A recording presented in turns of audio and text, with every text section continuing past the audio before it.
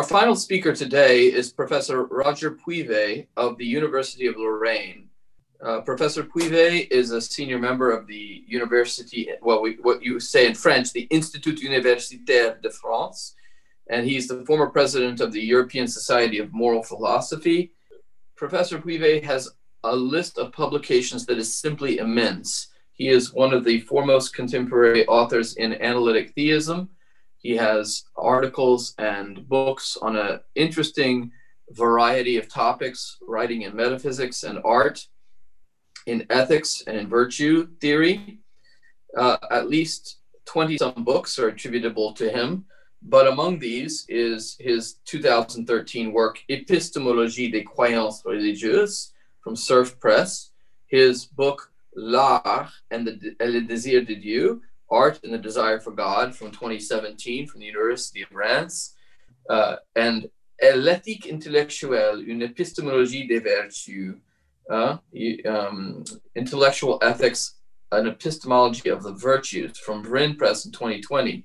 And that topic is echoed somewhat in his subject matter for today. We're deeply honored to have him present with us, and the title of his presentation is The Intellectual Ethics of Revealed Truth, a Thomistic Approach. And so we're happy to have him. Thank you very much, Father White. I hope that you will understand English with a strong French accent. I hope so. So at the beginning of the Summa Contra Gentiles, Thomas Aquinas says that we must first show what way is open to us in order that we may make known the truth which is our object. To question ourselves in this way is to do what we today call epistemology. So in my opinion, in the first chapters of the Summa Contra Gentiles, Aquinas examines questions belonging to the so-called epistemology of religious beliefs. Aquinas wonders how we may have the right to claim that God exists and what his attributes are, and to believe the revealed truth. So understood, epistemology of religious beliefs is part of what I will call intellectual ethics. It is less about beliefs themselves, to know whether or not they are justified, than about believers, that is to say, about persons and their intellectual virtues.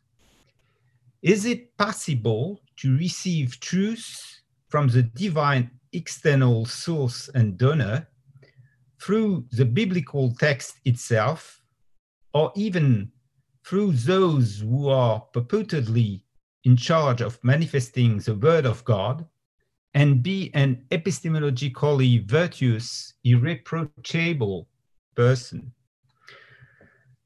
My hypothesis, it is written on the slide, my hypothesis is that the opening chapters of the Summa Contra Gentiles may be viewed as a step into the field of intellectual ethics, examining the acquisition of religious beliefs from the perspective of intellectual virtue and defending the legitimacy of certain intellectual attitudes.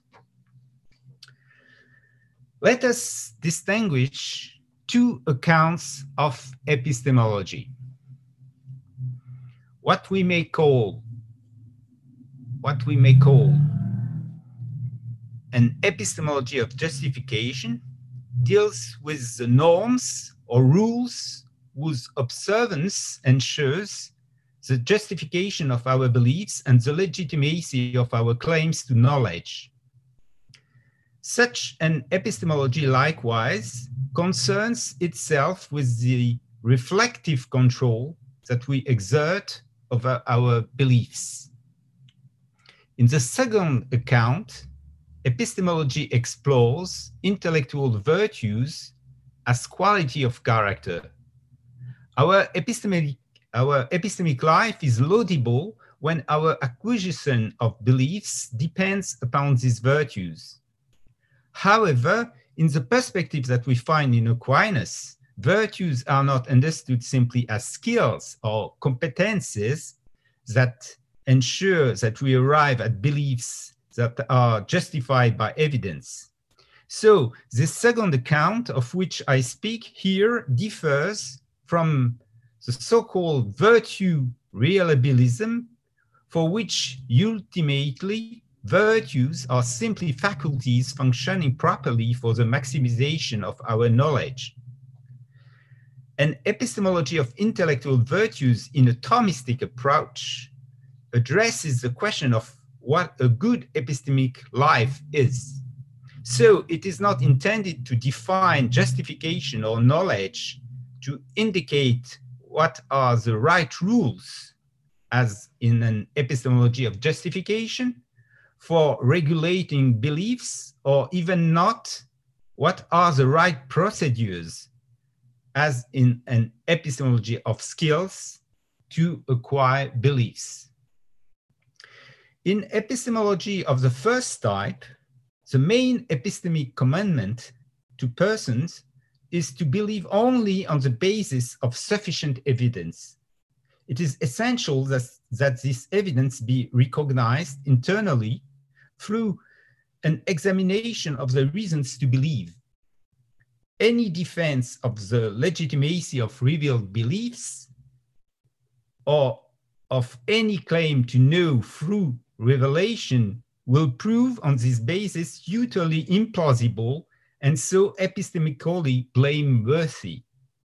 Revealed beliefs suppose our complete intellectual dependence upon an external source.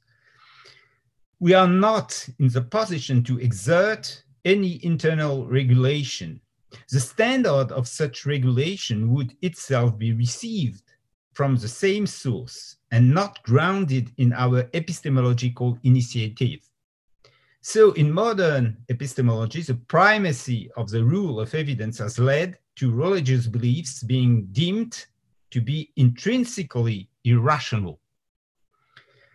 As I read the first 9 chapters of the Summa Contra Gentiles, St. Thomas offers, as I have indicated, another epistemology close to that which I presented above at the second type, an epistemology framed in terms of intellectual virtues. Our beliefs that God exists and in divine revelation presupposes that there is an appropriate mode of apprehending the gospel truth, which is not governed by the rule of evidence, but which is, however, fully legitimate from an epistemological point of view. In order to appreciate this, we would have to highlight an epistemology based upon the value of certain virtuous epistemic attitudes, and not upon epistemic norms that are independent of people and of who these people are. The canonical formulation of the evidentialis principle was given by William Clifford. It is wrong, always, everywhere, and for anyone to believe anything on insufficient evidence. So it is required of the believer to prove that he maintains his beliefs without his judgment being vitiated, which can only consist of putting forward convincing arguments or evidence in their favor. But the religious believer, because his judgment is vitiated by his belief, is quite incapable of that. So the religious believer is morally blameworthy. Shame on him.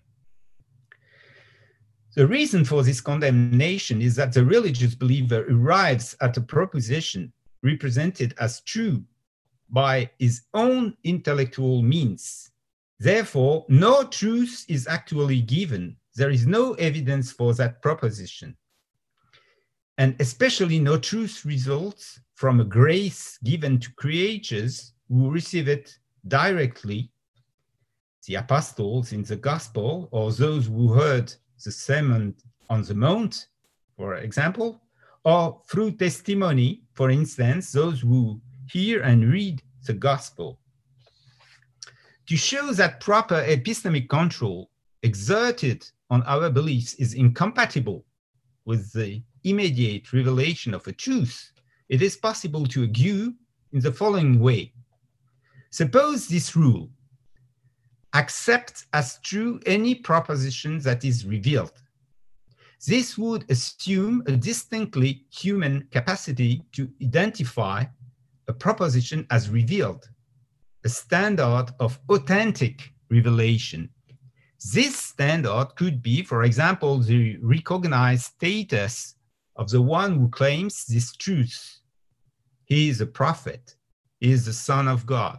He speaks with the authority of the Orthodox Church.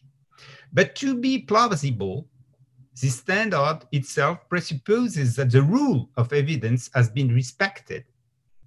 For example, that if someone speaks in the name of God, his entitlement to do so must be supported by sufficient evidence. Evidence may not itself be a revealed truth. So an unrevealed truth acquired according to the rule of evidence is necessarily the condition of acceptance of any revealed truth. That we must have evidence in favor of this standard according to which a proposition is revealed shows that it is not enough that it is claimed to be revealed to be accepted as such. It is acceptable as revealed and thus as a truth only on the basis of evidence in which revelation necessarily plays no role. In the following two quotations, John Locke appears to me to be reasoning in the manner just described, and I will not read the text. They are very well known, in fact. Modern justificatory epistemology, as exemplified here in Locke's comments on revelation, is then incompatible with the straightforward possibility of revealed truth taken at face value. Revealed truth has always to satisfy a standard of belief to validate them. And this standard must be independent of all revealed origin. Its source is in our own ability of evidential regulation. The only possibility for the Christian believer would be to believe without or even against pertinent evidence. For to be a Christian, you have to recognize certain revealed truths as revealed and known as truths in the name of God because they are revealed. You have then to believe them true without satisfying the rule of evidence. This is not optional or accidental for a Christian. It seems even to be constitutive of Christian faith. If modern epistemology cannot tolerate such a mode of access to truth through revelation, in certain cases merely because someone utters it, most especially if that someone is Jesus Christ or God himself, then there are three possibilities. We have to renounce Christianity in the name of evidentialism. We have to reject evidentialism in the name of Christianity. We must be fideist. Concerning the second solution, the second possibility, if it is immoral to reject evidentialism, as Clifford suggests, then to believe that a proposition is true because it is revealed without sufficient evidence in the authenticity of the revelation would be intellectually vicious. On such view, the second possibility, we have to reject evidentialism in the name of Christianity, would be a promotion of intellectual immorality. Well, does Thomas offer and arguments that can respond to a critique of the epistemological irresponsibility and intellectual immorality of religious belief. In particular, can he dispute what is presented in modern times as the irresponsibility and immorality of the claim to have received the truth by revelation? Regarding divine things, Thomas distinguishes between two kinds of truth. Natural reason suffices for the first kind. Man comes by the sole effort of his reason to know that God exists and to know some of his properties: eternity, materiality, simplicity, perfection, goodness, uniqueness, infinity, omniscience. The other sort of truth, I quote Aquinas, go beyond any enterprise of reason. One of the examples given by Thomas is that God is triune and one, so the Trinity. The epistemological doctrine is so summarized, quote, there are therefore in God intelligible truths which are accessible to human reason, but there are others which absolutely exceed its force. So all truths are in God. Some are accessible by reason, others only by revelation. There are said to be two kinds of truths, only in the sense of there being truths that we apprehend in two different ways. Truth itself is the same in both cases. Thus, truth in metaphysics and rational theology, on the one hand, and in revelation and revealed theology, on the other, is truth in one and the same sense. As Thomas puts it, I say two kinds of truth in divine things, placing myself not on the side of God, who is the one and simple truth, but on the side of our knowledge, which relates to various ways to divine realities. The truth of metaphysics and rational theology may be demonstrated against a reasoning opponent. Let us suppose he denies the existence of God, or that he questions his eternity. Reason can be persuasive against such denials by means of arguments in good standing. By contrast, in the truth of revelation and revealed theology, the doubter recognizes the authority of sacred scripture, and the way to convince him lies in demonstrating which truths are actually revealed.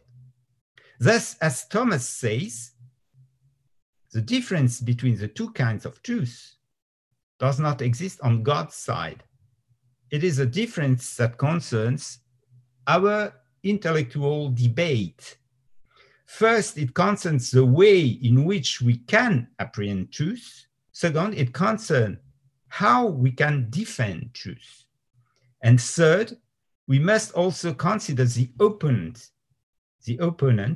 against whom one defends truth. Is it someone who does not recognize the authority of the Old Testament, an unbeliever, or someone who does not accept some religious truths, but who nevertheless shares a large part of the Bible, for instance, the Old Testament, with Christians, recognizing its authority? So we have at least three possibilities, three kinds of persons. That Christian philosophers are able to apprehend certain important religious truths by natural reason makes them different from those who are unable even to understand the arguments of rational theology. Christian philosophers are also importantly different from those who might be able to understand truth, but who are deprived of the time necessary for metaphysical speculation, being too much busy with temporal affairs. Some others who might have time are simply lazy, because one needs intellectual drive to apply your reason to difficult metaphysical and theological matters. Acquiring those religious truths that reason can bring us to presuppose certain virtues, both intellectual and moral. It is these human qualities that are called upon in the contemplative life. This is why the Summa contra Gentiles opens with this quote, "My mouth shall meditate truth, and my lips shall hate impiety." It's a quotation of the Proverbs. The examination of truth, commensurate with reason, as opposed to the acceptance of truth only in the name of God, is thus a matter of wisdom. The speculative courage that moves one to look for reasons for fundamental truths about divine things is exactly what underpins the best life, the life of contemplation, for beings such as we are. Concerning the truths to which reason cannot lead us, one also needs a spiritual effort sustained by the virtues of the mind. It requires a disposition to hear the voice of God, mainly in the Old and New Testaments, and the virtue of trust, without which one can learn nothing through testimony. Why is the first chapter of the Summa contra Gentiles devoted to the office of the wise man, as it is said? It is because we have to determine how the desire to know divine things is to be ordered, conducted in the best way. This is typically a matter of intellectual ethics. For some truths, the desire must be ordered by the virtues of wisdom, knowledge of the highest causes of reality, by the virtue of science, systematic demonstrative knowledge, and by the virtue of understanding, capacity to grasp the first principles of demonstration. For certain other truths, the desire must be ordered by the welcoming of revelation and testimony through an appropriate relationship with the sacred scripture. Other virtues are called upon as well, an understanding which supposes the virtue of studiousness as a part of the virtue of temperance. It supposes also the capacity to listen to the word of God and the love of truth, which is yet another virtue. The truths that we access by reason and by listening to the word are equally gifts of God. The difference between them is epistemological, not ontological. Our ways of apprehending truth are linked to our intellectual attitudes, which are in part related to our social lives. Do we have the time needed to pursue wisdom and to discern the word of God? Do we have the virtues of mind that make us sensible to the gift of the Holy Spirit, without which the reasons for faith, and even what one should believe in faith, which is revealed, would escape us? An objection to my reading of the Summa contra Gentiles would be that my interpretation takes us quite far from the letter of the text. In the first three parts of the Summa contra Gentiles, Aquinas discusses arguments whose merits must be regulated, but he says nothing about the virtues to be exercised in this operation. And in the fourth part, where it discusses truths that reason cannot itself account for, revealed truth, he does not present this as a question of virtues. But let us take a closer look. Thomas affirms, as I have already said, that in the first place, the truths about God, to which natural reason arrives, are offered to men as objects of faith, and in the second place, that the truths which reason reaches are not of a nature different from those that are revealed. It is the modality of access that differs, as we noted earlier. Therefore, the philosopher, when he accepts the first truth, does not normally depend upon controlling his judgment antecedently through rational argument. He does not await the arguments of reason about the truth to be believed.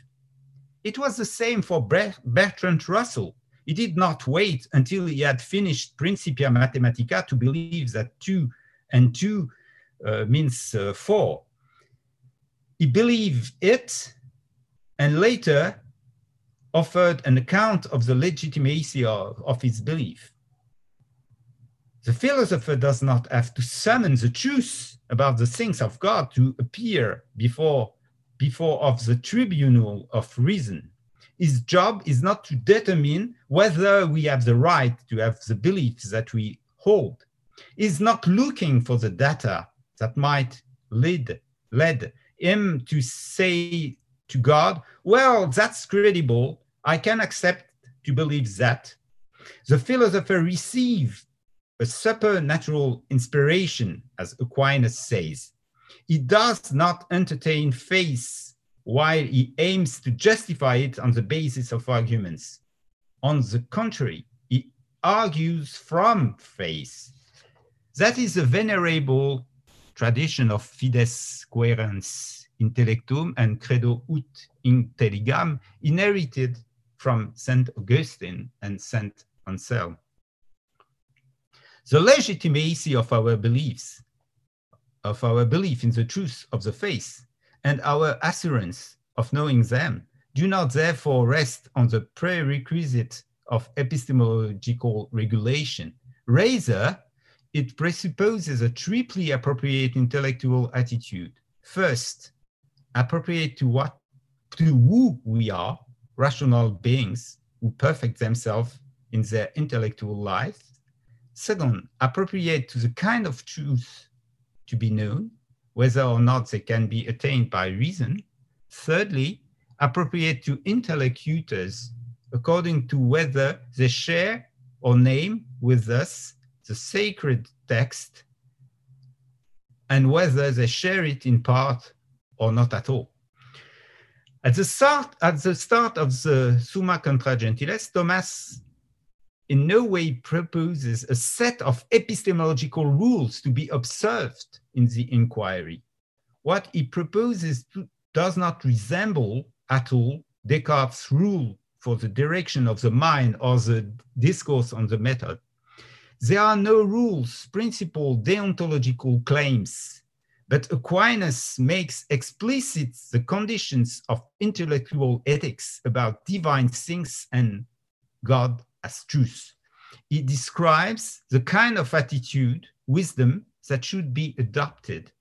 We must not to be boorish. We have to move away from occupations that would distract us from the contemplative life. We have to overcome laziness, or what he also calls in the Summa Theologiae, acedia. There he says that spiritual good is a good of every truth. Sorrow about spiritual good is evil in itself. We have not to walk as also the gentiles walk in the vanity of their mind, having their understanding darkened, says Aquinas by quoting the epistle to the Ephesians. We have to be wise, and it is possible only by receiving the gift of wisdom. Those who enter into the inquiry realize in the virtue of studiousness their nature, which includes a natural desire to understand and to know. This studious inquiry, therefore, does not aim to justify Christian belief or to ground them rationally as if such truths were waiting to be justified and granted by us.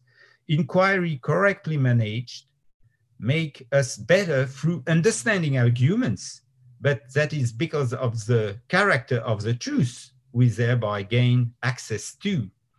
The very exercise of reason is so difficult in dealing with such truths that we would never comprehend their rational support without starting from them as something given to us. I may now borrow a distinction made by Roderick Chisholm that between Methodist epistemology and particularist epistemology, although I use it in my own way and not in Chisholm's way.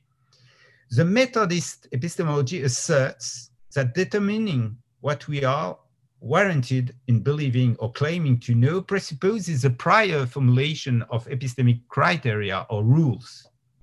Beliefs satisfying the prescribed criteria or satisfying the defined rules are justified. This epistemology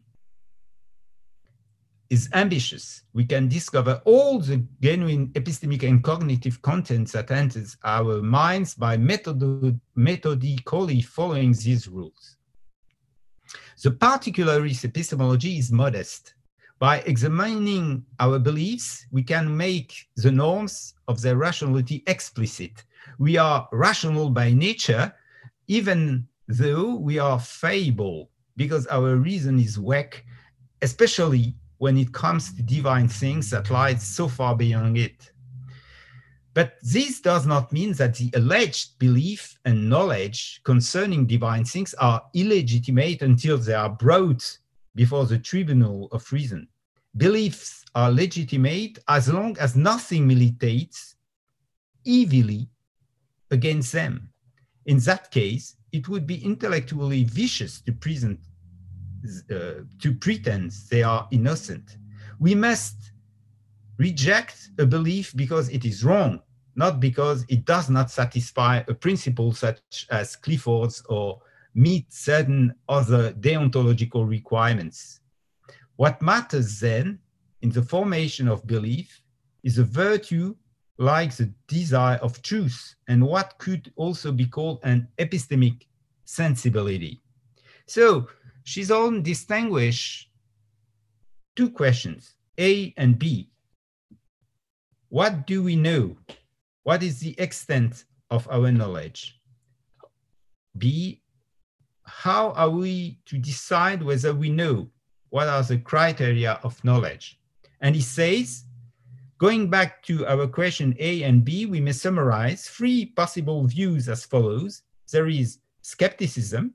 You cannot answer either question without presupposing an answer to the other, and therefore the questions cannot be answered at all.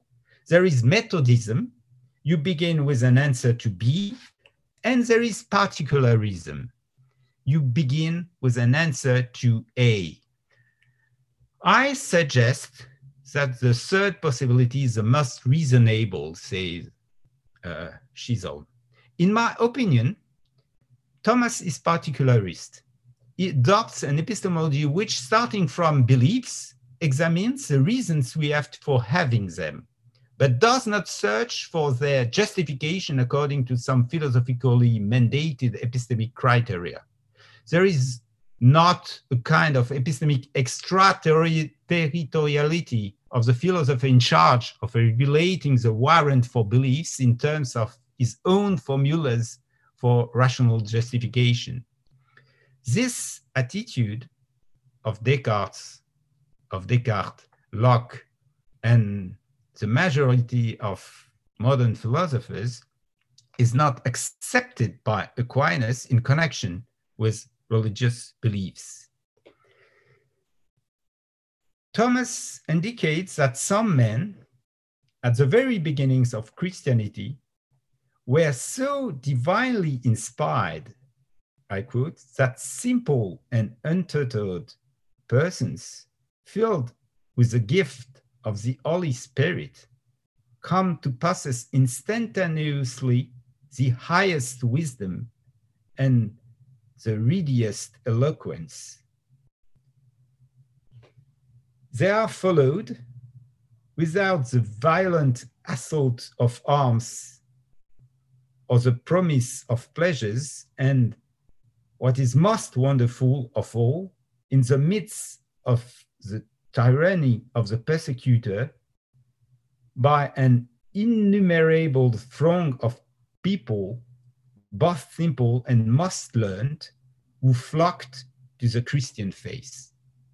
It is a quotation of the Contra Gentiles, book 1, chapter 6.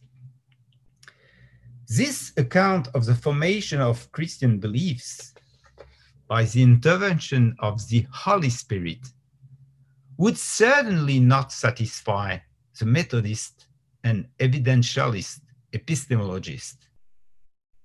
But Thomas, being a particularist, is humble even concerning such beliefs, which are not guilty before the tribunal of reason, even if they have not been shown to satisfy some externally specified epistemological criteria. Aquinas intends to show that the Christian does not believe absurdities and is not epistemologically guilty when the Christian claims to have received revealed truth. What is needed for receiving such truth by a rational creature, whether a brave, simple person or one of the wise, is simply intellectually virtuous attitudes, which are for Aquinas simply commonsensical. But could it not be objected that, as is interpreted here, Aquinas chooses a convenient epistemology at will, because it helps him to justify unjustifiable beliefs? Would it not greatly facilitate the task in the epistemology of religious beliefs to resort, as Aquinas does, to the so-called epistemology of virtues? Isn't this simply a way of ensuring at little epistemological expense an overly easy path to purported knowledge? I don't think so, because for Thomas, as I tried to explain, Christian beliefs don't wait for reasons to maintain them. Christian faith is, even by its very nature, a reason to be confident in our rationality. The truths of natural reason are not opposed to the truths of the Christian faith. Faith as virtue is the fullest realization of our nature, that is, of our rationality. This is why certain divine truths can be reached by reason, and also why we don't stop being rational beings or stop living fully rational lives when we confidently receive the gift of revelation. The work of the sage is therefore, on this account, to make explicit the two kinds of truths which are given. It is not to set up, like the modern philosopher, criteria which would be the epistemological preconditions of truth. If we read Aquinas as starting from the modern epistemological project, we misunderstand him radically, and we also see only shortcomings. Thomas says, "And so, in the name of the divine mercy, I have the confidence to embark upon the work of a wise man, even though this may surpass my powers, and I have set myself the task of making known, as far as my limited powers will allow, the truth that the Catholic faith professes, and of setting aside the errors that are opposed to it. To use the word of Hilary, I am aware that I owe this to God as the chief duty of my life, that my every word and sense may speak of him. Unacceptable as it may be to moderns, it is crucial to understand that Aquinas is speaking from the truth. He receives it and meditates on it in two ways: by argument, in the first three books of the Summa Contra Gentiles, and by interpretation in the fourth book. It is not a question of exercising control according to epistemological standards that the philosopher establishes according to an ethics of control, but of unfolding the truth according to an ethics of intellectual virtues.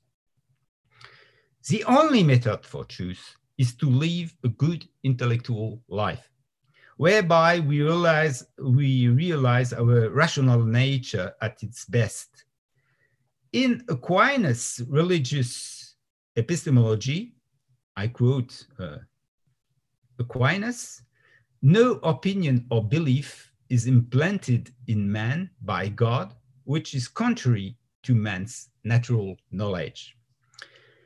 The difficulty for a contemporary reader of the initial three parts of the Summa Contra Gentiles and also of the first chapter of its fourth part is to free his mind as he reads, to free his mind of the epistemological model which has been dominant in modernity. Modern epistemology appeals, as is evident in Clifford, to the notion of epistemic responsibility. We must be intellectually responsible for our beliefs. But the difference with Aquinas is that for him, epistemic responsibility is a matter of ordered receptivity to truth and therefore of epistemic particularism. It is not a priori regulation of reasoning and therefore not a question of method in the sense of Descartes and his followers. The following passage from the once famous book by Father Certi-Diange, The Intellectual Life, indicates in flowery writing what is really a question for a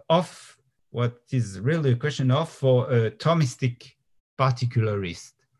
Responsiveness of the soul to the ineffable spring, its filial and loving dispositions lay it open to receive light after light and ever increasing favor and rectitude. Truth, when loved and realized as a life, shows itself to be a first principle. One's vision is according to what one is. One participates in truth by the participating in the spirit through whom it exists. Thank you very much. Hello, Roger. Okay, Hello. We've got one question from Parisia. How does or would Thomas characterize modern theists? Oh, yes, to be as immoral, sick.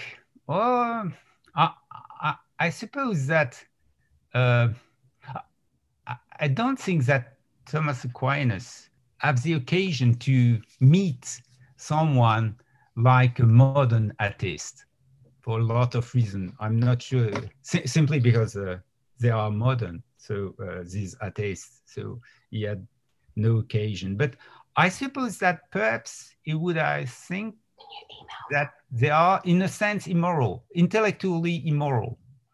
It's not impossible. At least they are, in a sense, vicious, intellectually vicious. But perhaps also you would have seen something not completely foreign to the idea of Alvin Plantinga's idea, that a sort of a noetic effect of the the original sin is possible to characterize atheism. I suppose that it would have not been completely foreign to this kind of ideas.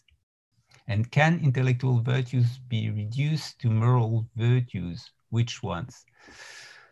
Well, clearly, Aquinas distinguishes between intellectual virtues and moral virtues, of course. And but what he calls intellectual virtues for him are simply good habits. But he says that it would be possible for someone very bad to have good intellectual habits. So intellectual virtues are not moral virtues for him. But perhaps it is possible, I think so, I think it is possible to show that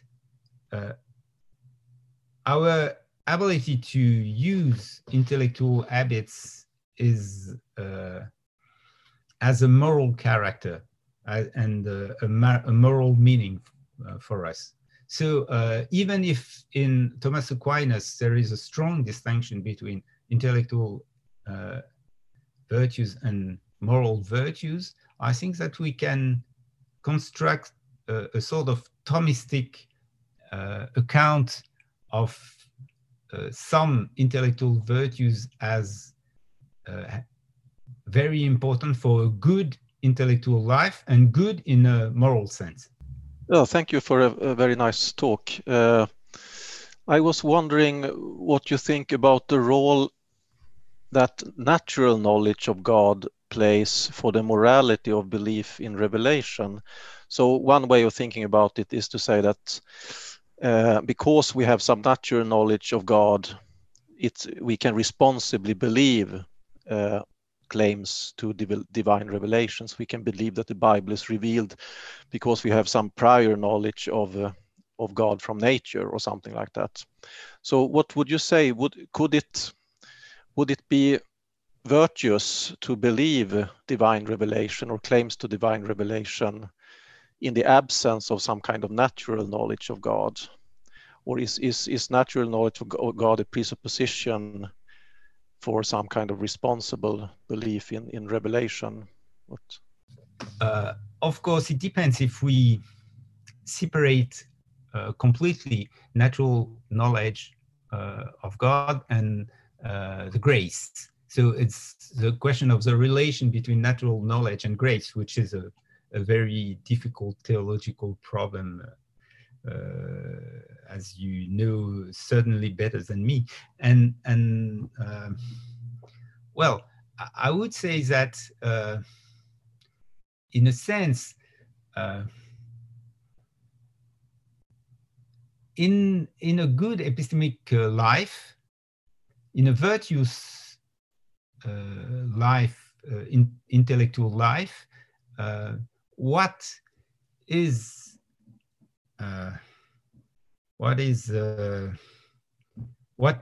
exercised is a natural knowledge of God.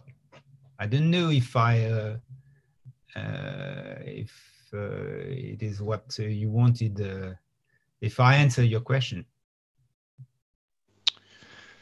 Yeah, I was more thinking about kind of propositional knowledge.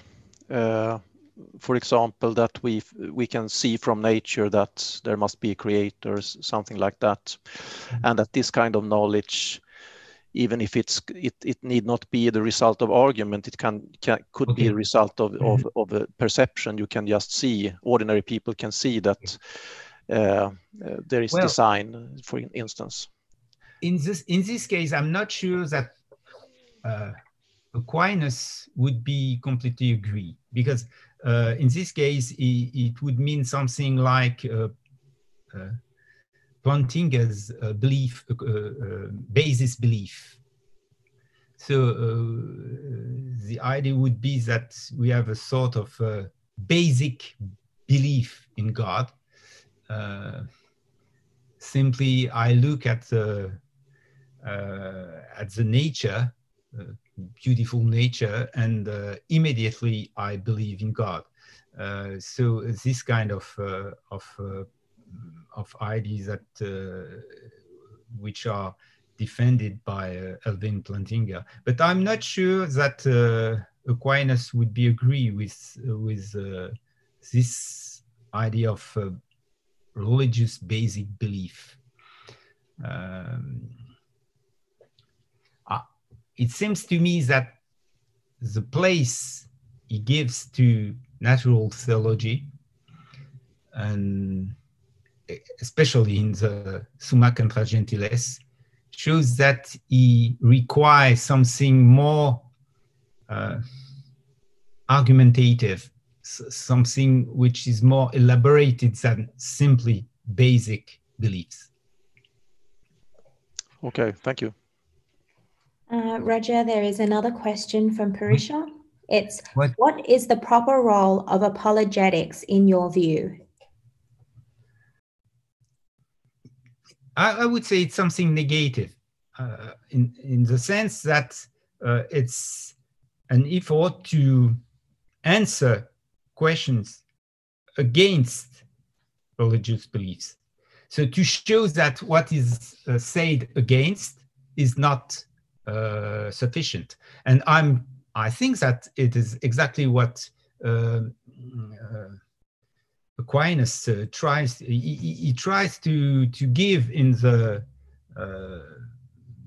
first 3 books of the Summa Contra Gentiles a lot of arguments we can give to people who are able to understand the arguments, and to show that we can answer critics of religious beliefs, and especially the kind of religious belief of against Christian beliefs. So the critique of Christian beliefs can be answered. Thank you. We have a question from Claudio. What is Thomas's view on objective truth? Clearly, he thinks that we are able to know objective truth, and to know truths which are completely independent of us. I would say absolute truth. So we are able, and the reason why we are able is that we are what we are, is that we are rational creatures. So and certainly our resemblance to God play a very important role in our ability to be able to catch objective truth. Do you think it's the case that for Thomas, one who is disposed to believe things about God on the basis of the infused virtue of faith, do you think that somebody who believes simply on the basis of that virtue has greater virtue than one who is disposed to believe on the basis of natural reason? So that we would be in the odd situation that somebody who doesn't believe on the basis of all the metaphysics and the philosophy is actually of greater virtue and greater merit than one who does do all the philosophy and the metaphysics. I'm wondering what your thoughts are on that. No, I don't think so, because as I have said, it's not 2 different truths you have to believe. It's the same truth. It's only on our side that there is a difference. It's not on God's side that there is a difference. So I don't think that what you believe on the basis of natural reason, what you arrive at, is perhaps a belief in God. It's not faith in God. So do you mean your question, is your question the question to know if it is better to have faith than only a belief in God? Surely yes, surely yes, because as you know, even the demons believe in God, of course, but they have no faith. So it is surely better to have faith than simply to believe in God on the basis of natural reason. Okay, thank you. Yes, hello there. I must first make an admission that I'm actually a lawyer rather than a philosopher, so I know I'm treading into dangerous territory. But my question relates to it's the evidence aspect that you were referring to, Roger, and it seems to me that a modern man looking at reading Thomas Aquinas would find his arguments very compelling because of the way that he combines reason and faith.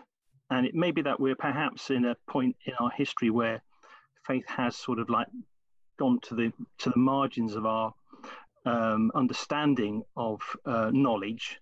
But in fact, if Thomas could be reclaimed for the modern common man, that would be a great virtue in itself. Perhaps you might be able to comment on that. Yes, surely.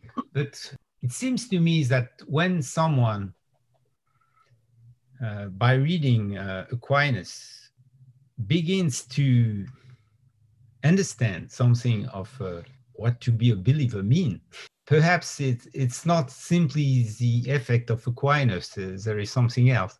If the question is to know if Aquinas is more appropriate to modern mind, perhaps yes, but I'm not completely sure, because it seems to me, for example, in France at least, today, Thomas Aquinas is perhaps not the most reputed or the most important theologian taken into consideration. And so I'm not sure that the modern mind, the very recent modern mind, is more attracted to Aquinas than it was before. I'm not sure.